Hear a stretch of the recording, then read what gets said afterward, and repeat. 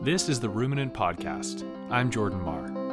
The Ruminant Podcast and blog wonders what good farming looks like and aims to help farmers and gardeners share insights with each other. At theruminant.ca, you'll find show notes for each episode of the podcast, as well as the odd essay, book review, and photo-based blog post. You can email me, editor@theruminant.ca. I'm at ruminantblog on Twitter, or search The Ruminant on Facebook. Okay, on with the show. Hi folks.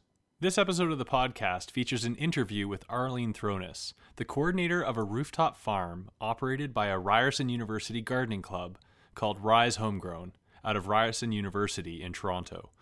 The interview was recorded and edited by Ruminant Podcast collaborator Scott Humphreys. Before I play the interview, I just want to set it up a little, mainly so that you have a bit of a visual in your head as you listen. The farm in question isn't composed of a bunch of pots or boxes, and it isn't an enclosed greenhouse that produces hydroponic veggies. It is literally like a small farm field on a roof, laid out in a grid of beds that produces a wide variety of crops for a CSA program and other sales. I'm looking at a photo of the garden, and if there weren't like the tops of buildings in the background, I would assume I was looking at a typical set of row crops in a typical market garden. You know, on the earth. It's fascinating. You can head over to the show notes for this episode at theruminant.ca to see some photos. I recommend it. It's really cool. Okay, here you go. Scott Humphreys interviewing Arlene Thronis. My name is Arlene Thronis, and I work here at Ryerson University at Rise Homegrown's quarter-acre rooftop farm. This roof is actually called the Andrew and Valerie Pringle Environmental Green Roof. It was built in 2004 as part of the original infrastructure of the George Vary Engineering and Computing Center, which is one of Ryerson's buildings on campus here at Yonge and Dundas. And the green roof was built to perform the functions of cooling the city, reducing the urban heat island effect, and also managing stormwater runoff so that the soil and the plants soak up the water and so that it drains more slowly during storms. And the roof has sat here for the last 10 years, and of course weed seeds have blown in and been pooped in by birds. So Rise Homegrown, the student-initiated garden group on campus, was invited to come convert the space. How did you get involved in this project? Like, were you a Ryerson student, or how did you find out about this project? I was actually hired to help with the conversion and the design of the rooftop farm. So I was brought in a little later once the group had become established. So the group was started in 2011 by students and with the mission of growing food on campus. But the project quickly grew as the number of gardens grew in size. So in 2013, the group was invited to come convert this space, and a few of us pitched the project to the university and created jobs out of it. So you said you have a quarter acre up on this roof, that's correct? Yeah. What all do you have growing up here? So we're doing a 5-year crop rotation up here, and we've basically mimicked a small-scale farm, a market garden style CSA farm. So even though we're only a quarter acre, which is about a quarter at least of the size of a small-scale farm, we're still managing it as if we were a farm. So we have our 5 rotations are brassicas, so we've got like kale and broccoli and Asian greens and radishes and turnips in there. And then we have the solanaceae, so we have tomatoes, eggplants, peppers, and potatoes. And we have the cucurbits, which includes cucumber, winter squash, summer squash, and watermelon. And we have roots and bulbs, so that includes carrots and beets and alliums like garlic, onions, leeks, along with chard and spinach and a few other things, fennel, stuff like that. And then we have the legumes, so we have beans and peas growing in there. So is this your first full year up on this rooftop? Yeah, in 2013 we did 1,000 square feet just to determine whether or not growing food was feasible up here. And of course, everything grew really well, so we went ahead with the full conversion in 2014.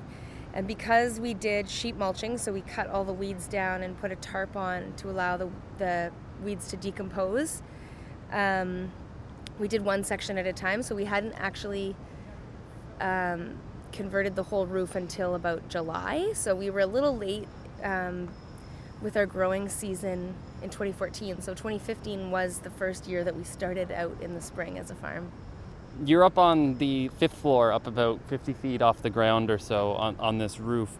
How did you get all the soil up here? Bringing the compost up to the roof was certainly a challenge. We ordered some compost from a company just outside Toronto that collects manure from the Lake Simcoe area, and they came and they dumped it on the street for us.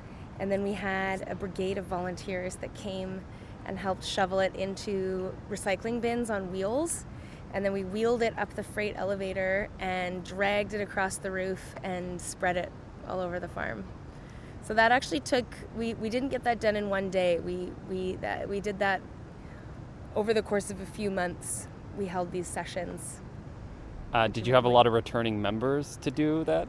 We actually did. There are, of course, a lot of people that want to get involved up here. So something like that is something people can really engage with, because they can just totally commit themselves to the digging and the sweating. So it sounds awful, and it can be if not enough people show up, but it's actually a lot of fun. Everybody getting the shovels out and getting dirty with the compost. I'm just imagining a big pile of shit just sitting down at the bottom outside. It's basically a big pile of shit. Yeah. So tell me a little bit about how you got attracted to urban farming. Was this part of your plan, or something that you were always attracted to, or how did this all come about? I became interested in urban agriculture while I was studying at college, at Langara College in Vancouver.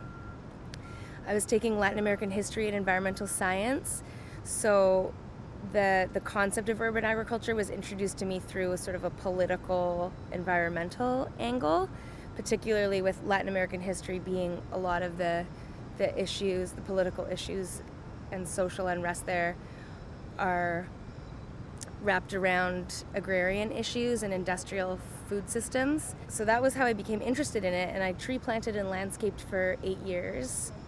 And so I knew that I loved working outside, so it seemed to me to be an interesting combination to try and integrate my love of working outdoors and being passionate about changing the food system.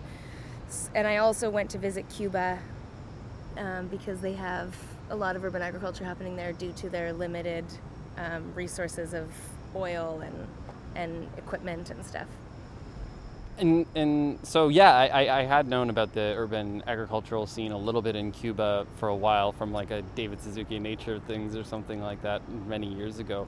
What was your experience in going down and kind of seeing that, when I think in a lot of ignorant ways, if you think about the Grange or, even Curtis Stone's farm out in Kelowna, of being urban agriculture, but in fact, this is being done for a long time. What was it like to see that? It was very interesting. They do actually have a community garden in Cuba in every neighborhood, and the statistics are that Havana produces all of the produce that Havana consumes.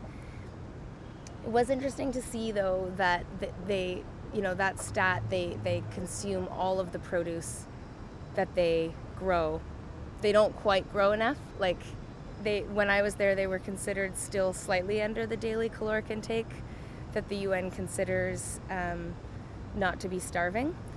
I think it's definitely a different vibe than here. It's definitely born out of necessity rather than hipness.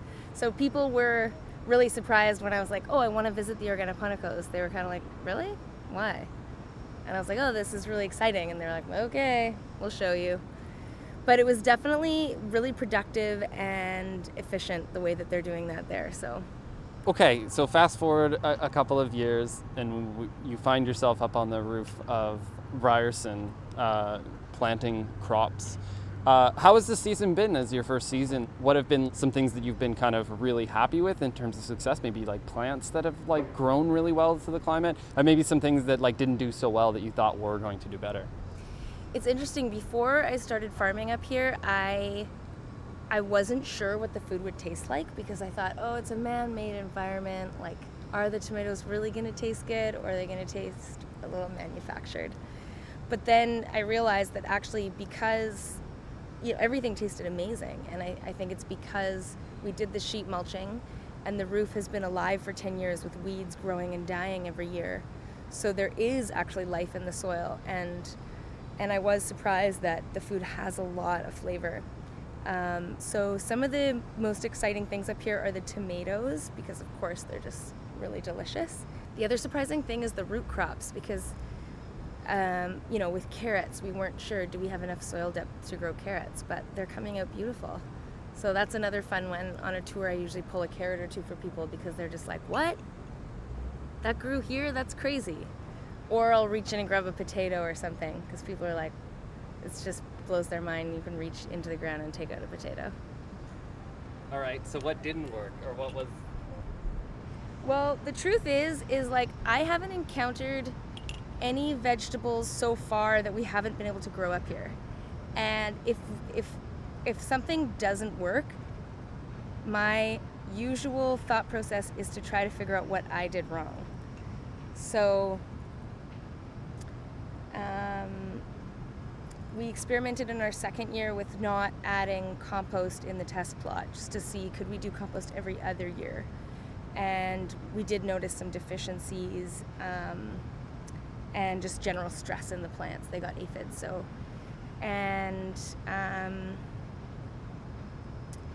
I would say I have a tendency I have this urge to plant things really in tight spacing, like just to cram it in, because we only have a 1/4 acre, and I always regret that. So with our cucurbits, they got a lot of powdery mildew because I didn't give them enough space to really vine out and go for it. But again, I don't think it's a limitation of the rooftop farm. I think it's just about properly managing the fertility of the soil and giving everything the right space and nutrients that it needs to grow. Absolutely, I haven't noticed that there's any vegetable that won't grow up here. We have corn and potatoes, broccoli. And so you mentioned that you did have some pest pressure, aphids, namely when you didn't have compost in there, or the plants were a bit deficient. That, like, it seems that they know which plants to attack, right? Because they're weaker. What is the pest pressure like in general in being in an urban area? Is it different, or is it better, or is it worse?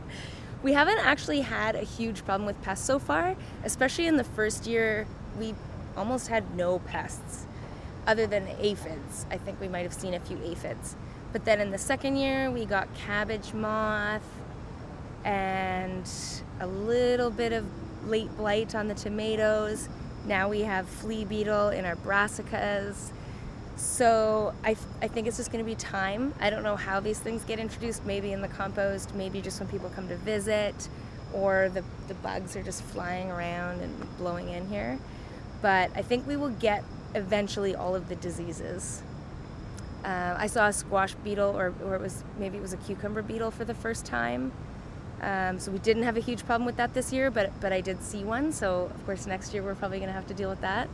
But I actually don't mind, because I think it's fun on an educational level to introduce people to like the ecosystem of the garden and how all that looks and how we approach it.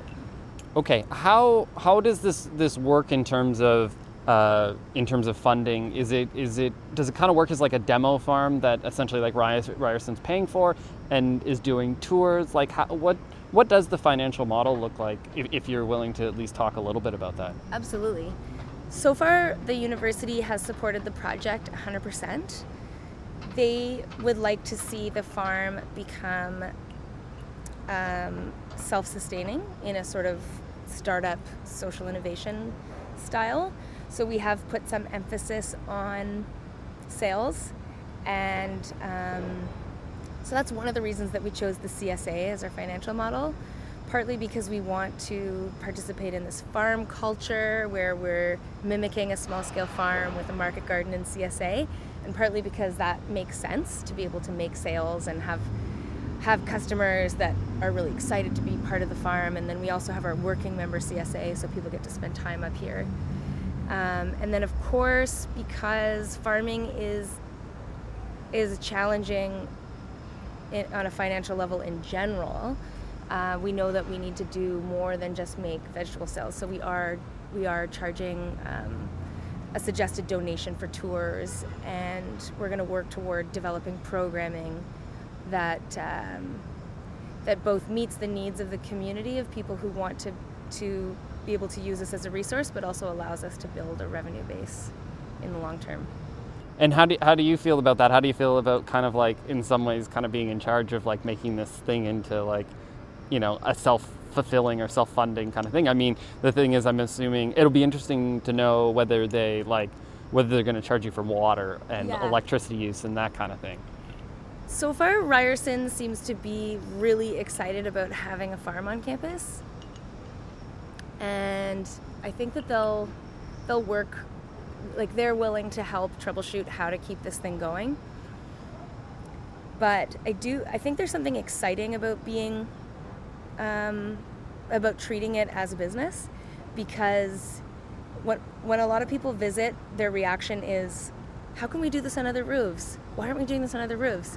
So it'd be neat to see if we could build a model that could be easily replicable to say, yeah, there is some investment for the startup, but eventually it could become a profitable enterprise. It'd be nice if we could participate in building those systems, since we have this great support network on campus, and be able to share that with the public.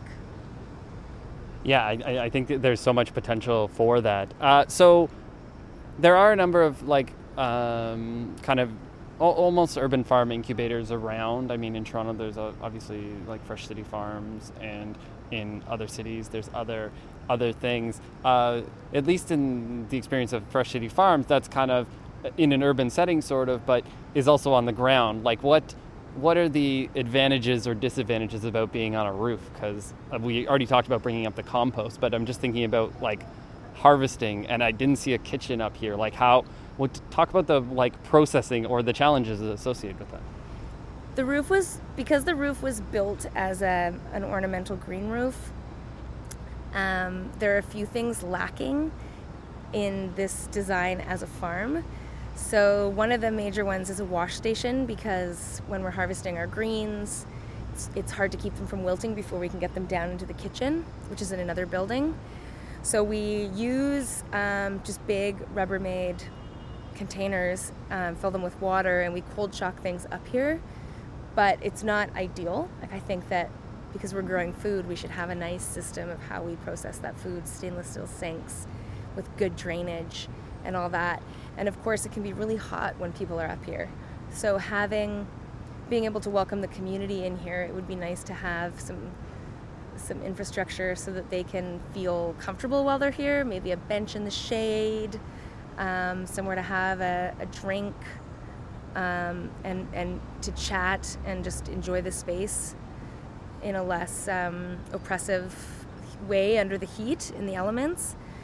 And then, of course, there's a tool shed, because we're using the inside of the building to store our tools. And because we're in a university, it's a little bit awkward to have shovels and dirt in the hallway.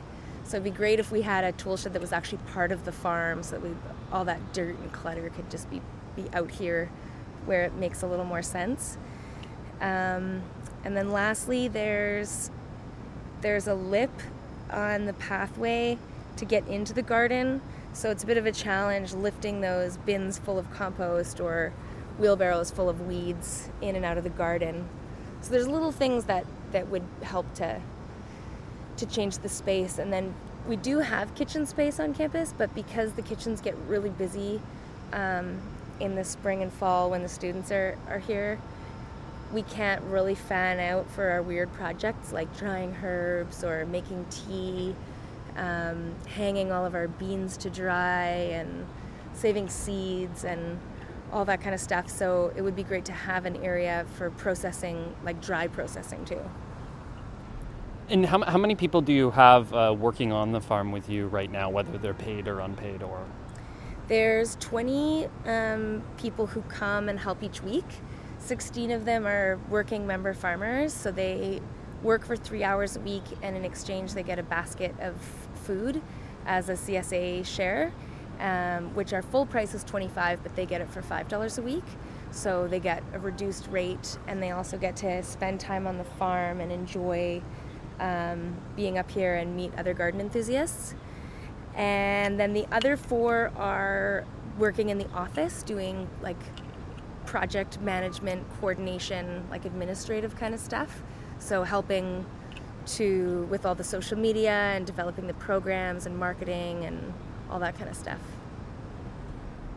I think I have 2 questions left. So if someone was to give you like $5,000 right now, where would that money go to on the farm? Ooh. I think the first thing I would want to do is develop. If we had a little chunk of money, I think the first thing I would want to do is upgrade the infrastructure. Specifically? Build a wash station, a bench in the shade, and I think that's it. And then the next place I would put it is in a website, because it's the modern world. You gotta have a website. Okay, and then I guess the last thing is like, this is the first venue, or this is the first time Ryerson's kind of done this as a university. What's kind of so I'm assuming you're maybe on the pulse a little bit in terms of what's happening at other universities or what's happening with like rooftop agriculture in general. Like what's kind of going on now in Canada, and where do you see it going? The green roofs that I know of that are producing food other than ours are Food Share has a rooftop garden at a high school down the street, Eastdale Collegiate. Theirs is raised beds in containers, so it's a little different. And then there's a few other smaller spaces, like 1,000 square feet, that are doing food. There's the Big Carrot has a little green space with food production, and then Access Alliance, which is a health center, has some rooftop gardening happening, along with TELUS has a 1,000 square foot plot. And then on the larger scale, I know that Trent University has quite an extensive green roof, and I think Guelph has some things going on as well. But Toronto is actually a leader in the green roof industry, because Toronto was the first city in North America to pass a bylaw that new developments have to have a green roof as part of the part of the infrastructure of the building. And urban agriculture was not included in that concept, but it's gaining popularity here in Toronto, and Green Roofs for Healthy Cities is starting to talk about this idea of agritecture, of building, including agriculture as part of our built environment. And I think we're going to see a lot more of it, especially because Toronto, I think, built the most green roofs in 2014. They won some award for building the most green roofs. So in North America or Canada? I think in North America. And so that means that we've got a lot of landscape to work with. I don't think those roofs were all designed for urban agriculture, but of course now that buildings have the load bearing capacity and the irrigation built in, we have the potential to try and play with that. Is this? Do you think that the quarter acre is like a sustainable size, or do you think from a financial perspective, or do you feel like it could be smaller or bigger, or how do you think about that? I think it could be smaller. The quarter acre size is really great. I think it could be a little smaller, or it could be a little bigger, depending on what you were doing. I feel like we are really lucky with the size that we got, because I think it's just big enough to manage it as a market garden CSA. I think if it was smaller, it wouldn't make sense to do the amount of crops that we're doing up here. If it was bigger, great, we'd just have more food. But if it was smaller, I think there'd still be a ton of value in having the space. But I think it would need to be designed just a little differently. Maybe more as a demonstration if you wanted to have so many crops, less as a production space. But a 1/4 acre in terms of production is great. We have our 20 baskets that we produce each week for our weekly CSA share. We take lots of food to market each week, and we produce for the campus kitchens as well. So we're definitely growing a lot of food. How is your crop plan going to change for next year? The crop plan that we are trying to put together for next year is a spreadsheet that with just tons of details. Lots of dates, lots of names, lots of varieties, harvest projections, quantities. I would love to be able to show the campus kitchens what varieties we've earmarked for them, in what quantities. I'm thinking that we'll send them types of produce like brazen greens or roots or salad greens rather than having them expect something specific each week. Just we'll give a general theme. You're going to get 10 pounds of mixed greens and 10 pounds of brazen greens each week, whether it's turnip greens or beet greens or kale or chard. You'll get them and you can braise them, bok choy, whatever it is. But we want to make sure that we have that we're able to say yes, you're going to get that every week, and then be able to know that what's going into our weekly CSA share and to the farmers market. So it's exciting getting organized. It's a lot of work. Arlene, thank you so much. Thank you, Scott. This has been a delight. All right, that's it, folks. A big thank you to Scott Humphreys for the research and work that he did on this episode. So hey, would you like to participate in this podcast? If so, you should record a voice memo on your phone, and then you should email that voice memo to editor@theruminant.ca. What should it contain? Well, if you made an insight on your farm in the last year that you think other farmers should know about, why don't you talk about that? Or if you still want to squeeze in something for 2 different episodes I'm working on that'll be coming soon, one on what you farmers are doing to make a living during the winter if you're not farming, and the other on farming with young children, you can record something about that and send it to me. If it's good enough in and of itself, I'll just work it into a podcast, or I'll get a hold of you after the fact if I think we need to talk a bit more about it. And hey, can I ask one more favor? If you listen to this show on an app for podcasting that allows you to rate the podcast you're listening to, it would be really helpful for this podcast if you would rate it. I'm thinking specifically of iTunes, where I've been told that positive ratings for a podcast make it rank way higher in search rankings within iTunes. I'd really appreciate it. All right, I'll let Vanessa finish off her song. Thanks a lot. Talk to you next week, folks. Don't want us a place that is trying to bleed us dry. We could be happy with life in the country, with salt on our skin and the dirt on our hands. I've been doing a lot of thinking, some real soul searching, and here's my final resolve.